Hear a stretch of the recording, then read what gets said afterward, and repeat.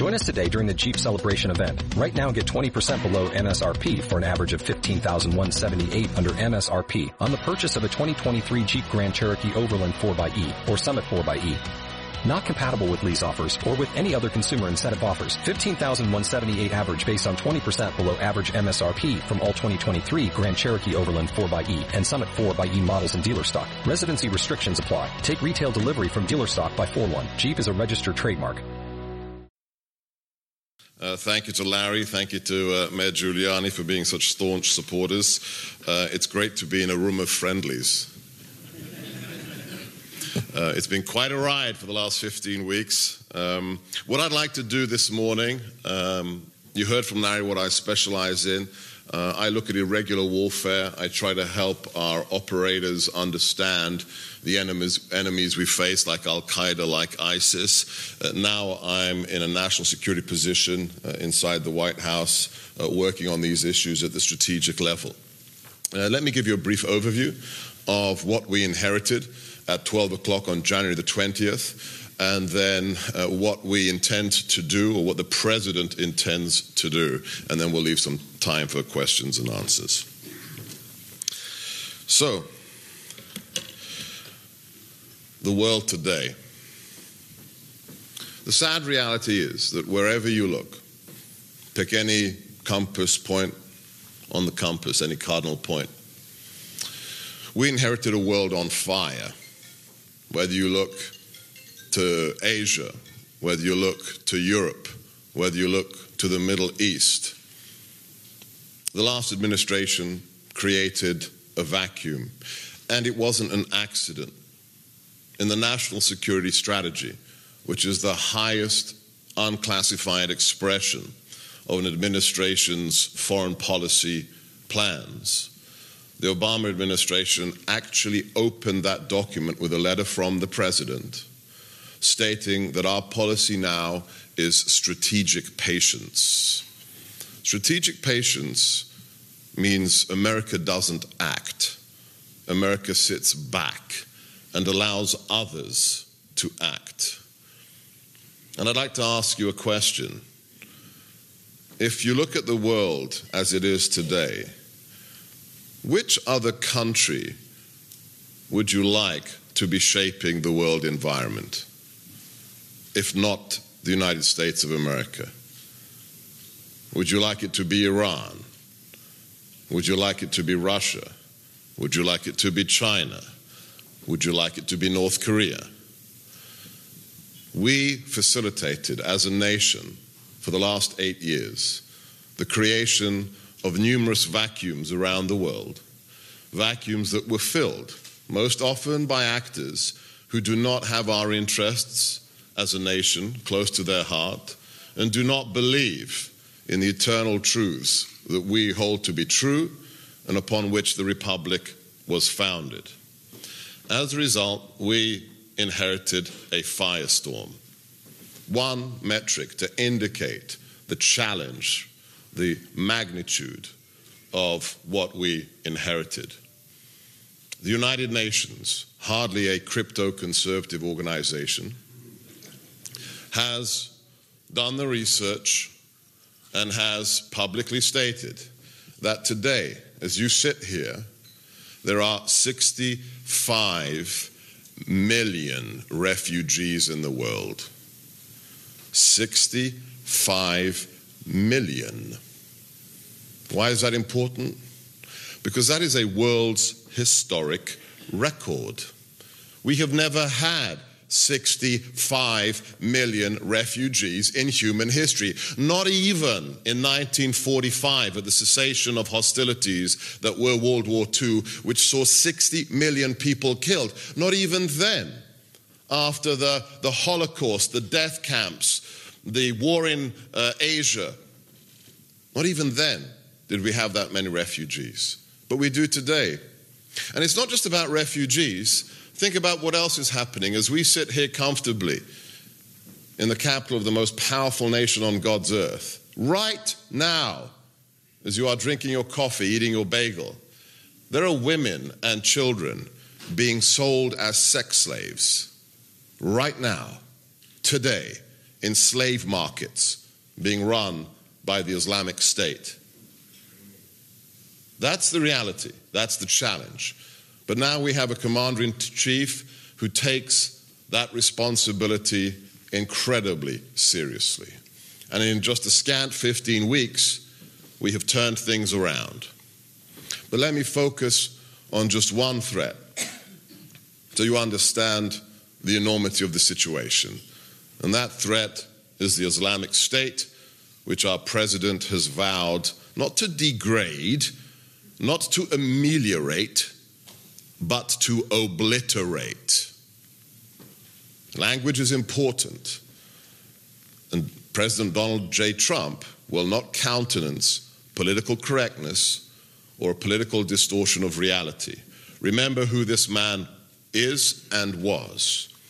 Not only is he a patriot, not only does he love our armed forces and what this nation stands for, he was a success, and not just a success, an incredibly successful businessman in the world's toughest market, New York real estate. Right, Larry? Pretty tough market.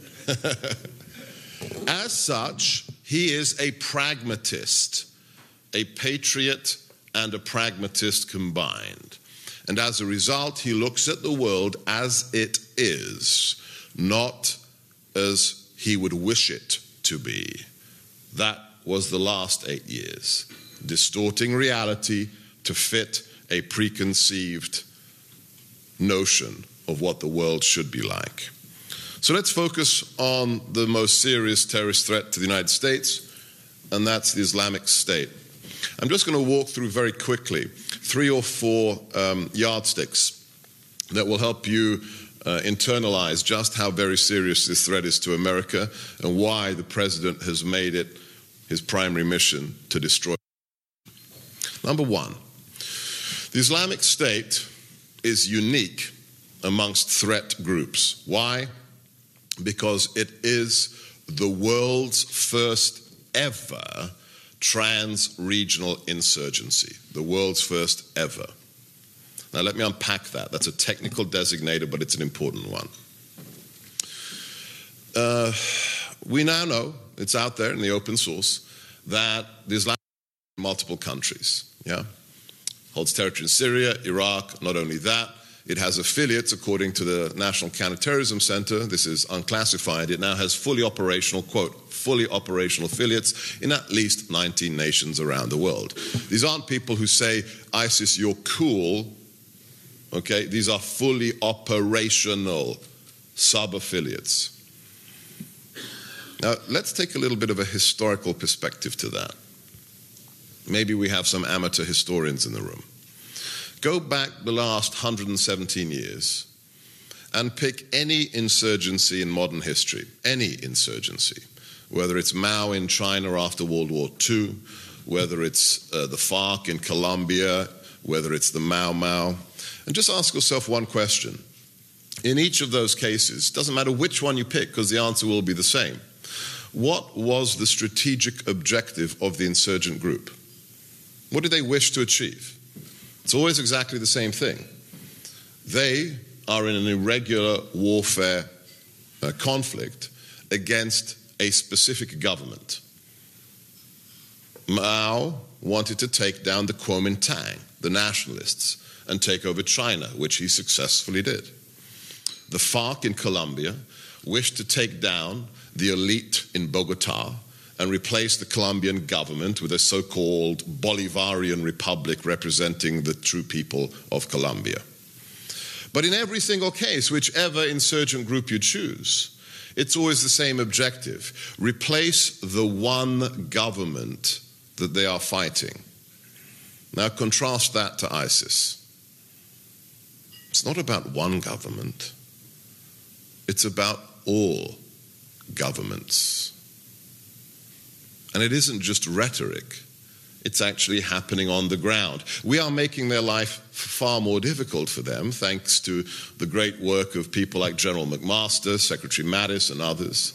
But think about what they have achieved in a scant 6 or 7 years. They've captured and held territory in multiple countries of the Middle East as we already know. But not only that, their affiliates have also captured and held territory in other countries. You may have heard of the organization Boko Haram in Nigeria. Boko Haram is a black African jihadi group.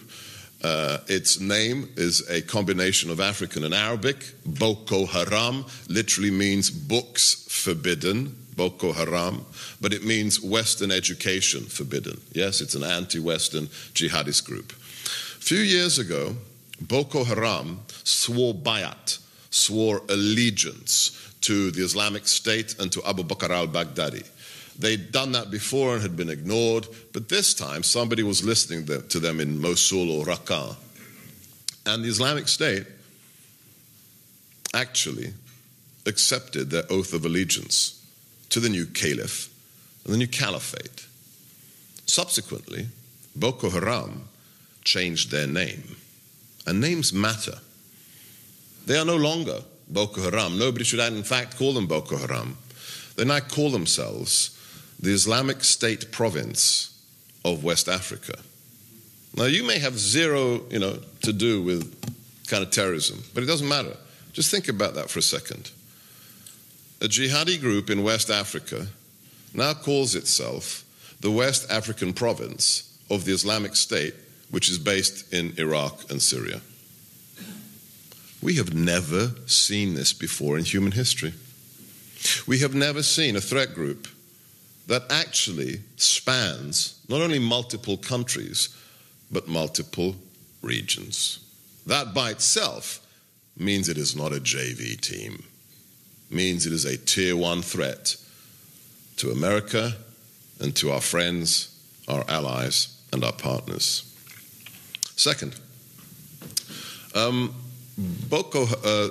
Islamic State, ISIS, is just very impressive when it comes to what we call the first line of operation in an insurgency, which refers to mobilization or recruitment. The most important thing for any insurgency is recruitment. This is what separates a terrorist group from an insurgency.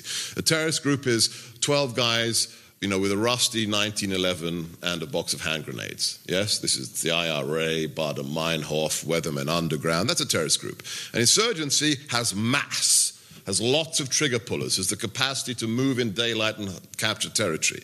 Well, ISIS has that capacity. But how did it do that? It did that by recruiting tens of thousands of fighters. I'm not talking about sympathizers. I'm not talking about people that send a little bit of money to ISIS. I'm actually talking about active frontline fighters. Again, all of this is unclassified. In the last 5 or 6 years, ISIS has recruited more than 85,000 active jihadists. More than 85,000 active jihadists. That's impressive by itself, but let's break it down even further. Of the 85,000, at least 36,000 are what the FBI calls foreign fighters, meaning people who are not from the war zone. They're not from Iraq or Syria. They have been recruited from the outside. That's very impressive because it's relatively easy to recruit somebody who's at home and angry that somebody's come into their backyard. Yes? This is, what my friend David Kilcullen wrote a book on. He called it The Accidental Guerrilla. When you're an Afghan tribal leader and there's some foreigners running around your country, it's easy to get angry and pick up an AK. But to travel from Tunisia to Syria, that's a different whole level of commitment. To travel from Indonesia to Iraq as a fighter, that's impressive. And almost half of their fighters are not from the actual war zone. But it gets worse. I don't know if you know this, but I'm a Hungarian ethnically. I don't know if you know anything about Hungarians. Hungarians are genetic pessimists. I can depress you all day, okay? Okay, so get ready. But I work for a man who solves problems, so I'm here to set the stage and then the boss can fix it. Okay, so of the 36,000 plus foreign fighters, if you break that down, and this is from unclassified testimony by Director Comey on the Hill, Of the 36,000, at least, and this is a low figure, at least 6,000 are Westerners. Brits, Germans, Americans who have freedom of movement on Western passports. Maybe some of them are part of the visa waiver program.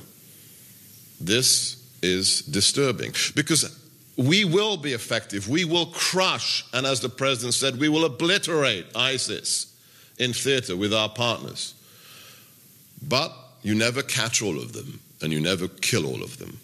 And some of them will go home, and they will go home with skill sets they've learned that will make them very dangerous. Let me link this all back to here. You may think, this is stuff happening in Mesopotamia, who cares? But let me bring it all back home.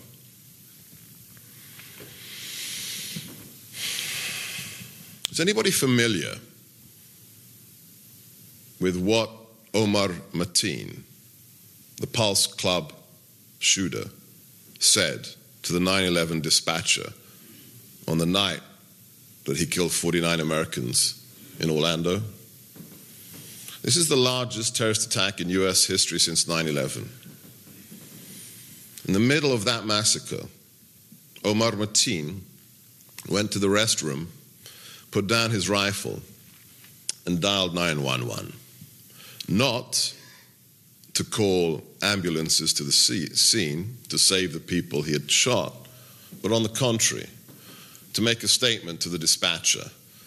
That statement, you can actually now read, you can actually think, you can access the original audio. The Obama administration tried to censor it. They did actually censor it until the then Attorney General got in trouble for changing the words on the transcript. Let me tell you what that jihadi really said. Omar Mateen, standing ankle deep in blood, said 4 times to that dispatcher, "I am a jihadi. I do what I do for the new caliph, Abu Bakr al-Baghdadi, who is the head of the Islamic State." So what I'm talking to you about isn't theoretical things 8,000 miles away. It is linked intrinsically to the threat here in America.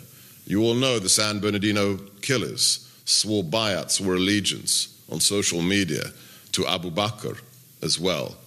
So this is not something theoretical, not something hyperbolic. It's connected to the safety of everybody in this room. Let's talk about the context of what ISIS has achieved. Again, making it unique. It's easy to make fun of the bad guys. Much of the left-wing media will not even use the word caliphate. They'll just poo-poo the concept that there is something called the Islamic State, that it's a state and that it's Islamic. Yeah. But let's look at what actually happened on June 29th, 2015. When Mosul fell to just a handful of ISIS fighters, very soon after, about 2 weeks later, Abu Bakr al-Baghdadi, the head of ISIS, walked into the Grand Mosque of Mosul, walked up the stairs of the pulpit, and dressed in the black clerical cloak of the ulama and wearing a black turban, he made a statement, a very eloquent statement, where he declared that as of that moment, the Islamic State, the Caliphate, had been reestablished, and he was the new caliph. Now, why is this important? Well, let's look at that word caliphate. Caliphate isn't some crazy idea dreamt up by a jihadi in a cave somewhere in South Asia. The caliphate was a real entity for over 1,000 years, first founded in the Hijaz, the Arabian Peninsula, in the 600s, headquartered out of Mecca. Then its headquarters moved to Damascus at the height of its power. The caliphate was run out of Baghdad. What was the caliphate? The caliphate was literally the theocratic empire of Islam, an entity that melded religion with politics and spanned a massive expanse of territory in North Africa, the Middle East, and even into Europe. One metric I like to remind people, at the height of the caliphate's existence, remember parts of Spain were part of the caliphate, at the height of its size, the Caliphate of Islam was larger than the Roman Empire had ever been. Larger than the Roman Empire had ever been. So the Caliphate was real and had been for more than a millennia. In fact, at the beginning of the 20th century, the Caliphate still existed. It wasn't run by Arabs out of the Middle East, and we didn't call it the Caliphate. But the Ottoman Empire was the latest iteration of the Islamic Empire. And even at the beginning of the 20th century, there was an old man, a little old man with a long white beard, who was the caliph of all Muslims. But what happened to the Ottoman Empire? The Ottoman Empire, in 1914, put its money on the wrong horse and thought that the Austro-Hungarians and the Germans would win World War I. And when they didn't, they were in trouble. So in 1918, they had to face the fact that they were on the wrong side of that war. So what did they do? They didn't want to be cut up into little pieces like the Austro-Hungarian Empire.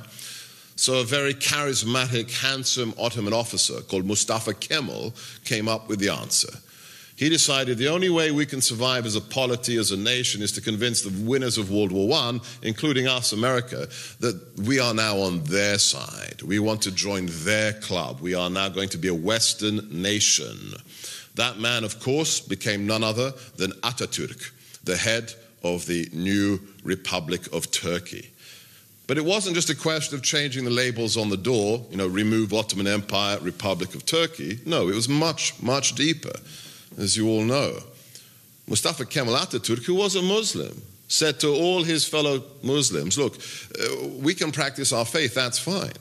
But that's a private issue. That's what you do at home 5 times a day. That's what you do in the mosque on Friday. But religion can have nothing to do with politics or the governance of this country. Just as the founding fathers separated church and state, I am going to separate mosque and state. And that is what Mustafa Kemal Atatürk did. But to make sure that everybody understood his commitment, in 1924, he officially dissolved the caliphate. The emperor was given his pink slip, literally. And that's when history changed. Because a lot of people had issues with that. A lot of people that had a fundamentalist interpretation of the religion thought, what just happened? An old army guy with no theological credentials just fired the emperor and dissolved the empire. This is haram. This is forbidden. This is wrong. And there was instant pushback across the Muslim world by extremists and fundamentalists. And one of the most important things that resulted less than 5 years later in the Suez region of Egypt was, of course, the establishment of an organization you've all heard a lot about lately, the Ikhwan Muslimin, the Muslim Brotherhood. The Muslim Brotherhood was established with the express purpose, don't take my word for it, Google its founding documents. Read the founding charter of Hamas, which is a chapter of the Muslim Brotherhood. The express purpose of this organization and its offshoots is to re-establish the caliphate that was unjustly dissolved by Mustafa Kemal Atatürk. It was wrong to separate Islam from politics, and the only way that we should live is in a theocratic caliphate. That's history, that's indisputable. What happened for the next 90 years from 1928 onwards? Literally hundreds of jihadist organizations were established following the Muslim Brotherhood's creation. And every single one of them, Al-Qaeda included, Egyptian Islamic Jihad, hundreds of organizations across the earth, tried desperately to re-establish that theocratic reality, to bring back the caliphate. But what happened? Every single one of them failed for almost a century, until June 29th, 2015, where one organization didn't talk about recreating the caliphate. They simply went ahead and did it. And that's ISIS. And that's why ISIS is the opposite of a JV team. It is the most successful jihadist organization since the caliphate was dissolved.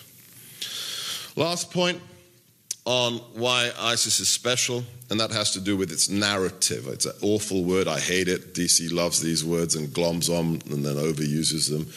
The message, if you will, the bumper sticker of ISIS must be understood, because that too is different from all the other jihadi groups.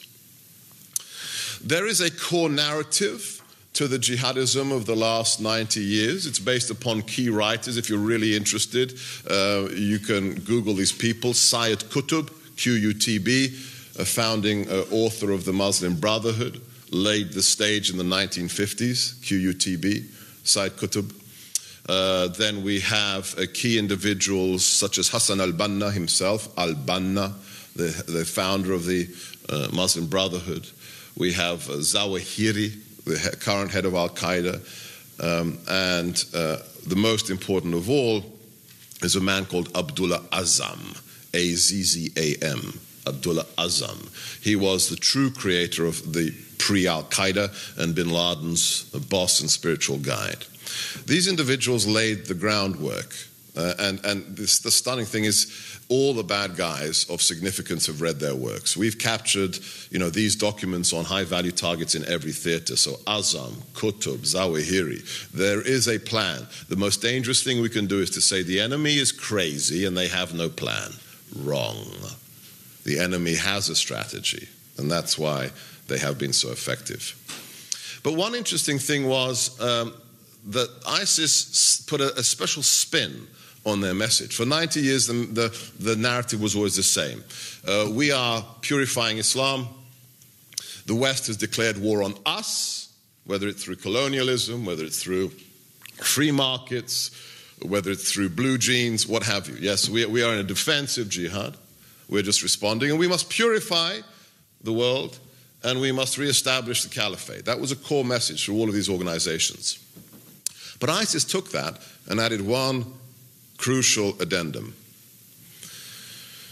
If you read the prophetic scripture of Islam, like any religion, Islam also has eschatology.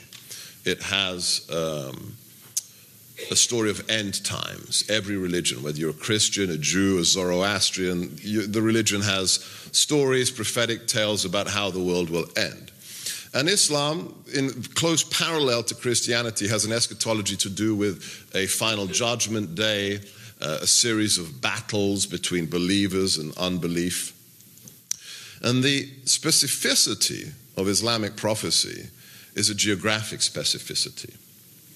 The Islamic State, remember for 2 years we had a food fight inside the Beltway. Should we call this ISIS or ISIL? Do you remember this, right? The President Obama said ISIL, Levant, yes, and everybody else said ISIS, Syria, yeah. Well, it's interesting, that food fight was actually non-existent because both names were wrong. When you have a new enemy and you wish to understand them, what do you call them?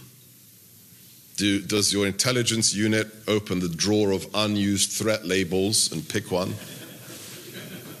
Of course not. Right? When we fought the Third Reich, we called them the Third Reich, not because we believed in a pure Aryan, millennium-long future empire. Of course not, because they called themselves the Third Reich. During the Cold War, we called the Second Red Army, not because it was the second thing our intel people counted that day, but because that's what they call themselves. Communists call themselves communists, so we call them communists. Yeah. So what did this group call itself? Well, if you go to the Arabic, it's very interesting.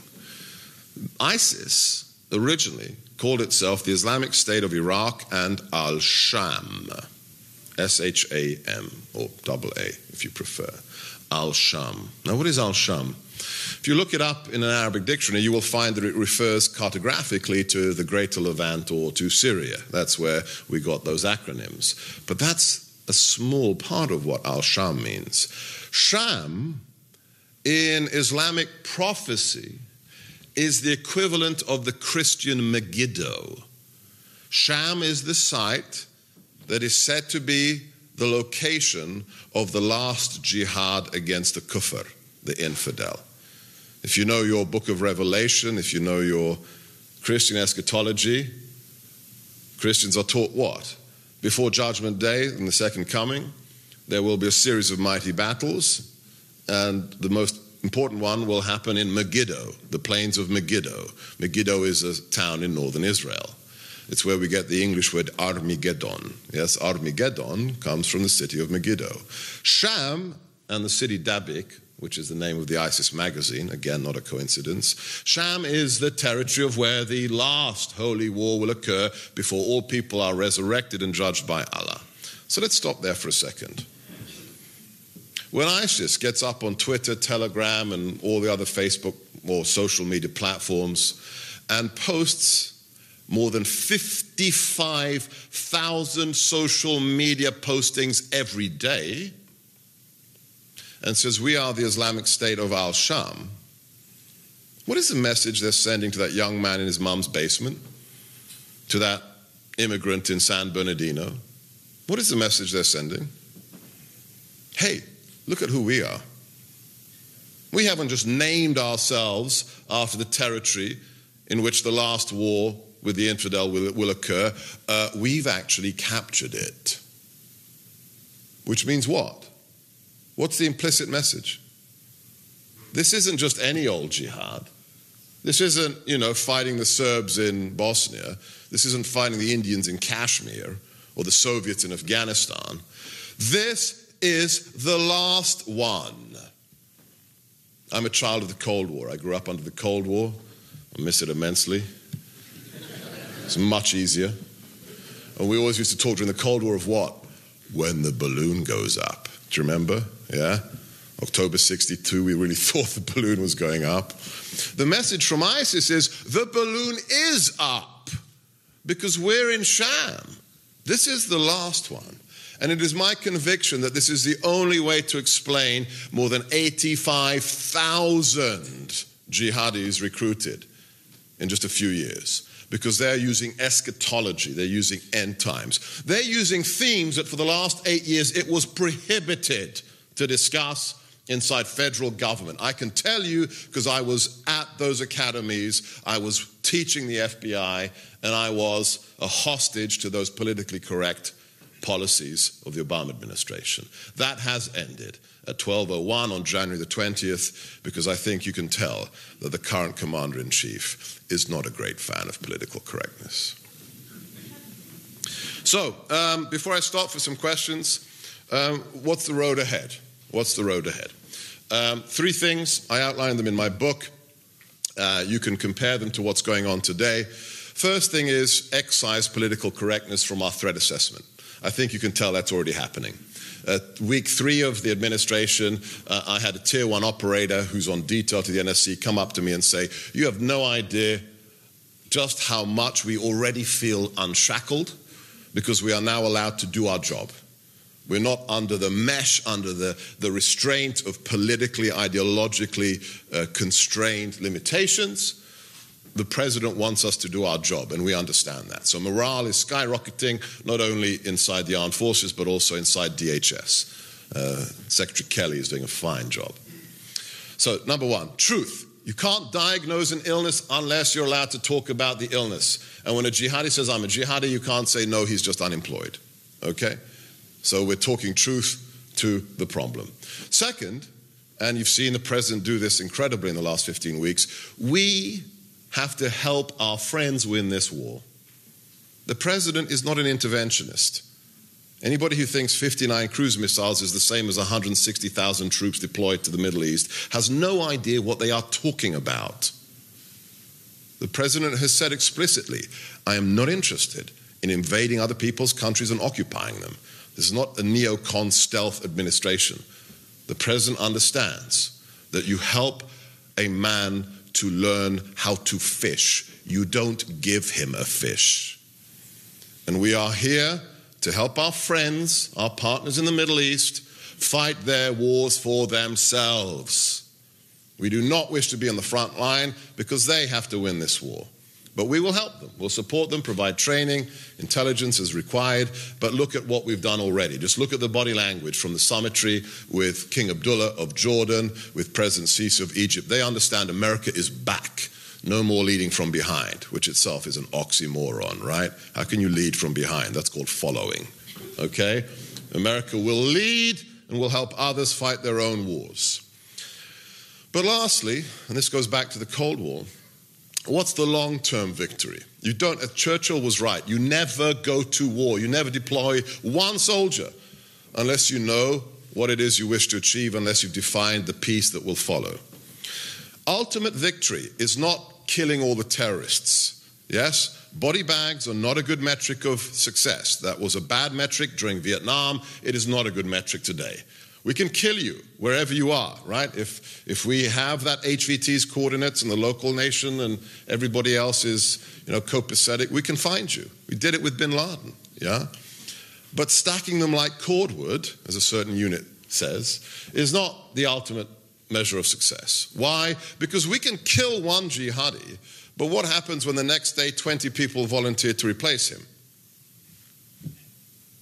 The most charitable description I gave for the last 8 years or last 16 years is exquisite whack-a-mole. Right? But it's whack-a-mole. So how do we win? Not by killing all the bad guys, but by making people not want to become jihadists. That's how we win. How do we do that? Take a leaf out of the Gipper's playbook, okay? We won the Cold War on November the 9th, 1989, without firing one shot. Think about that for a second. We had thousands of nuclear warheads on either side, massive arrayed forces in NATO and the Warsaw Pact. Not one AK, not one M16 was fired across Checkpoint Charlie that cold November night. How did we win? Because we spoke truthfully about the enemy. The president said, tear down this wall, Mr. Gorbachev. We undermined the ideology of the enemy elite. We made communism look like a hollowed out, dead, total failure. And then the people on the other side took the wall down. It wasn't GIs, it was East Germans with little pickaxes that took it down. That's how we won. And that's what we have to do today. We have to destroy the credibility of the jihadi ideology by supporting our Sunni allies. They are the greatest victims of this war. Just look at the figures. Yazidis have been crushed, Christians have been persecuted, of course. But by far the greatest number of victims in this war are our Sunni partners, killed by the tens of thousands. America needs to understand that there is a connective tissue between the fascists of World War II, the communists of the Cold War, and the enemy we face today. And that connective tissue is very simple. All three of them are totalitarians. You couldn't negotiate with Hitler, you couldn't negotiate with Brezhnev, and you can't negotiate with these people because they all have one thing in common. Either you agree with them or they will enslave or kill you. Same with Hitler, same with Khrushchev, same with Abu Bakr al-Baghdadi. We will have won when the black flag of jihad is as repugnant around the world as the red, white, and black swastika of the Third Reich. That's how we will win, and with the current president in office, we will win. Thank you.